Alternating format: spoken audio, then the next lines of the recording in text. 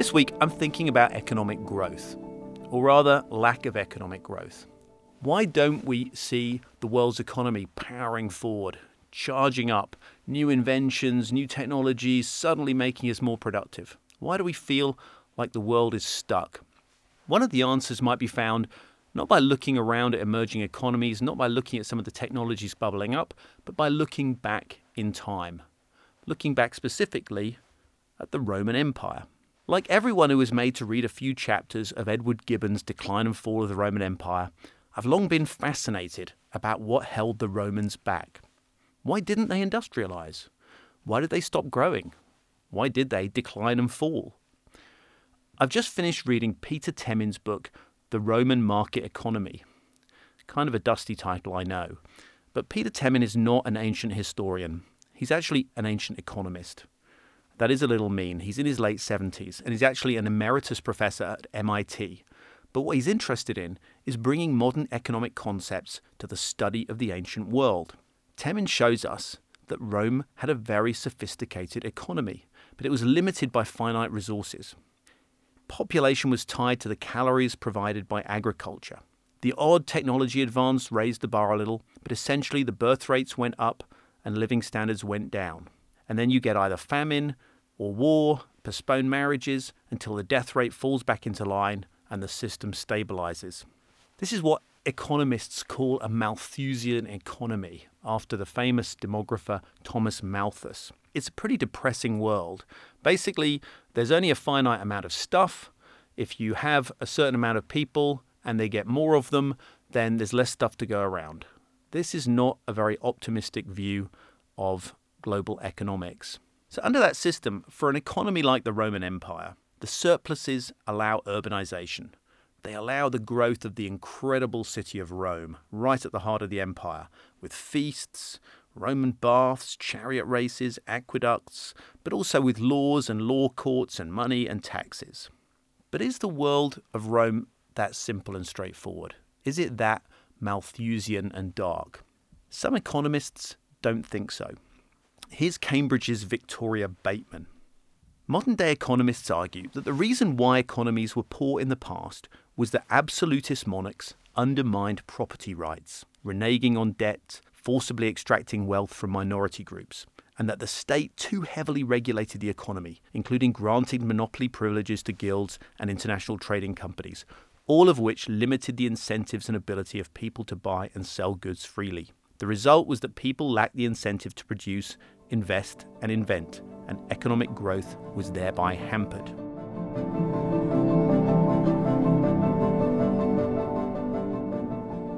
So that's one of the arguments as to why there was no Roman industrialization. Because basically Roman emperors just took, redistributed stuff, and nobody had any motivation to go out and create productive economic goods. We can see a little bit of this happening in Rome. So here's a review of another book that's come out recently on their economy by Peter Bang, and it's called The Roman Bazaar. Why does he use the word bazaar and not market? Well, Bang kind of thinks that Rome is a little bit more like the Mughal Empire, and that when we look back in time and compare markets, we're thinking of the wrong comparison. Bang says, with credible examples, the exorbitant amount of local duties and imperial taxes likely tripled the prices of goods in long-distance trade at their ultimate destination. This discussion not only sheds more light on the high degree of tax extraction by governing elites and the resulting incentive alignment between those elites and abusive tax collectors, it also suggests that the link between the increase of trade since the late Roman Republic and the supposedly more favourable political environment, the Pax Romana, might be more tenuous than we thought. More likely, the dominant cause for the increase in trade was simply the increase in demand and purchasing power by wealthy elites in Rome. Now, okay, that's a little complicated and a little dusty. But basically, what it's saying is that trade went up to service wealthy people in Rome. So they wanted more luxuries came in. Again, not necessarily a super healthy economy. This discussion, by the way, is very recent. Temin only wrote his book back in 2013. And it sparked a lot of interest, particularly by young economic historians. One of those is Mark Koyama. Koyama says, in seeking to better understand the Roman economy, a lot of historians have asked whether it was comparable to that of Europe in the period 1500 to 1700, which, by the way, is just before the Industrial Revolution. Peter Bang persuasively argues that early modern Europe is not a good analogy for the Roman economy, at least in terms of its institutions. He notes that early modern Europe was fundamentally different from the Roman Empire because it was characterized by intense interstate competition. That is to say, the Europeans spent all their time fighting each other. This competition led to states seeking more and more financial resources as their tax revenues couldn't keep pace with their spending needs. To obtain these financial resources, they needed to make alliances with merchants, bankers, and urban economic elites. So you can start to see how understanding where Rome is helps us more to understand where we are now. And one of the ways of understanding where Rome is that it's not like the run-up to the modern industrial age. Something different is going on.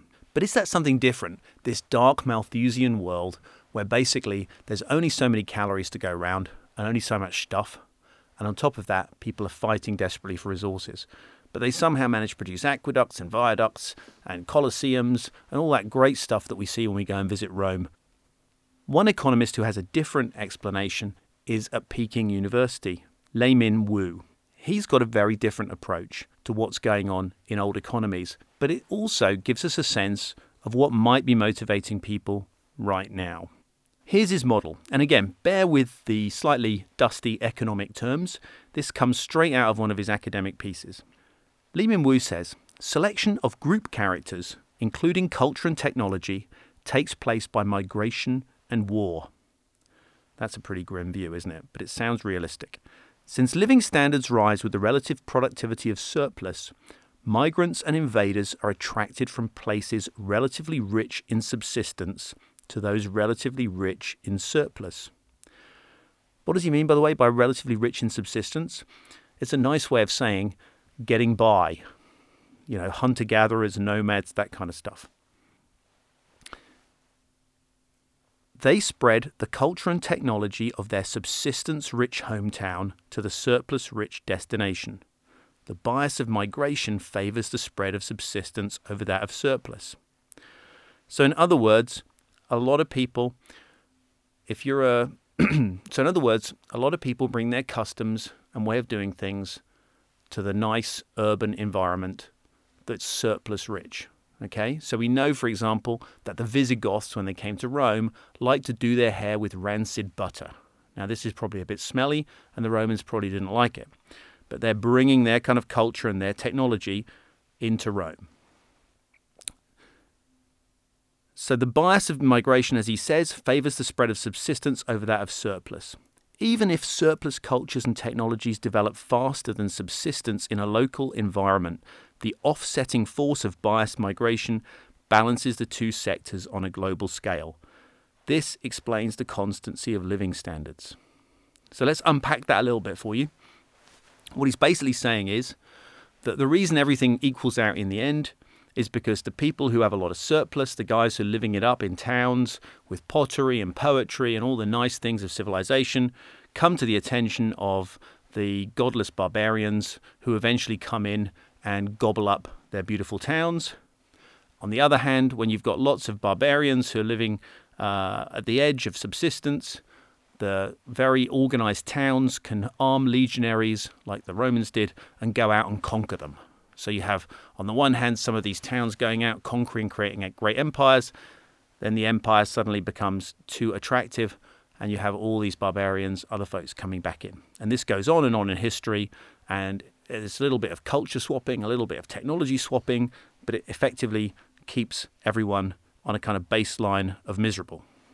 So the latest article by Lie-Min Wu, written with a number of other economists, is called Entertaining Malthus, Bread, Circuses and Economic Growth. If you haven't heard the phrase bread and circuses, it's a classic term from Rome about what life was like for the urban mob. They were given a free handout of bread, and they were given plenty of entertainment in chariot racing to keep them occupied. So the 1 million or so people living in Rome, not all of them were senators and Caesars. Most of them were people who were getting a handout of a loaf and a ticket to watch a chariot race. So this is bread and circuses. And Lie-Min Wu explains this theory like this. He says, improvements in bread technology will largely result in population growth. Bread technology, he means farming, agriculture, you name it. Anything that gets more stuff out of the ground, feeds more people for less. Improvements in circus technology, all the luxury stuff that makes life worth living, the things that make people want to go to live in cities, even though the air is bad, even though there's traffic noise, even though it's kind of not as good for you necessarily as living out in the pure clean air of the countryside. He says improvements in circus technology will result in growth in per capita GDP. So what we've seen, if you like, in our past 250 years of the Industrial Revolution is we've seen improvements both in bread technology. Farming's got more efficient. There's been an agricultural revolution. We used to need something like 90% of people on the farms to create enough food to feed our cities. Now we need something like 2% in the developed world. And we've seen improvements in what he calls circus technology.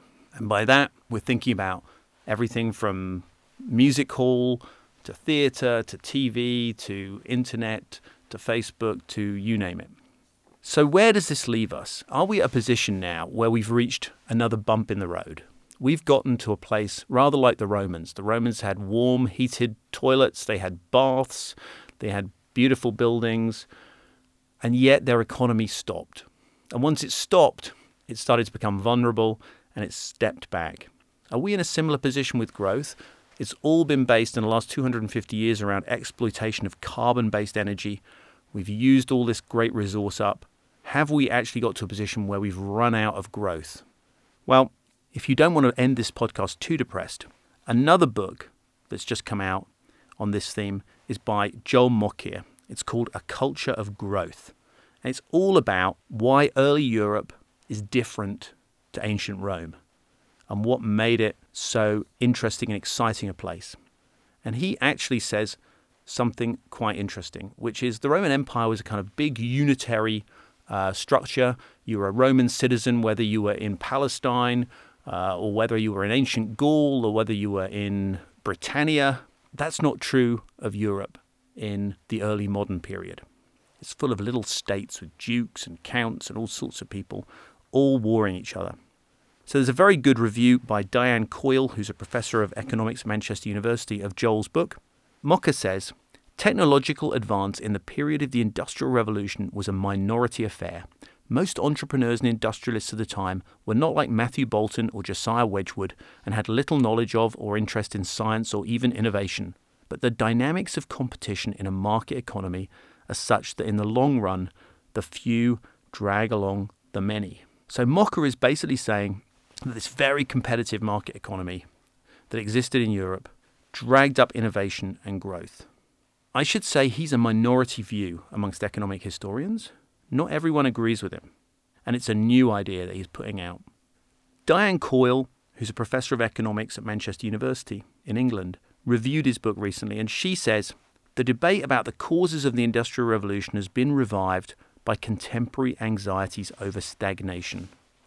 That's what we were talking about at the beginning, about ancient Rome. Given the flatlining of productivity in OECD countries for nearly a decade, has the West gone ex-growth? There's no shortage of brilliant new scientists, so technologists find it hard to understand why many economists are gloomy about the prospects for rising living standards. In this book, Mokyr points us towards wider cultural questions. What are the forces sending the idea of progress into retreat? Is the ultimate source of secular stagnation the deterioration of the public sphere? If so, given how hard it is to change the cultural environment, the pessimists may be right. So, before we go, let's just come back and think about where we started from. The Roman Empire, this amazing unitary organization of people that led to probably the greatest city of the pre-industrial world, ancient Rome, still there to be visited to this day. Its wonderful ports at Ostia that held grain from all over the empire, fed by 2,000 ships a year, a phenomenal, wonderful landmark achievement in human history, falls to pieces in the 5th century AD. What are the lessons from ancient Rome for us today? Well, funnily enough, Mokyr is saying that we shouldn't be as worried as perhaps we might be by some of the trends we see in the world towards fragmentation, towards things falling to pieces. If those things can be managed without war, without conflict, then actually they might be setting up some of the conditions for growth. Because he says big unitary empires, big unitary bodies with zero competition internally are not what causes the intellectual ferment and the cultural conditions for growth. So if you buy that argument, then some of the trends we see around the world today might not look so gloomy. I'm Adrian Monk. This has been On Our Radar. See you next week.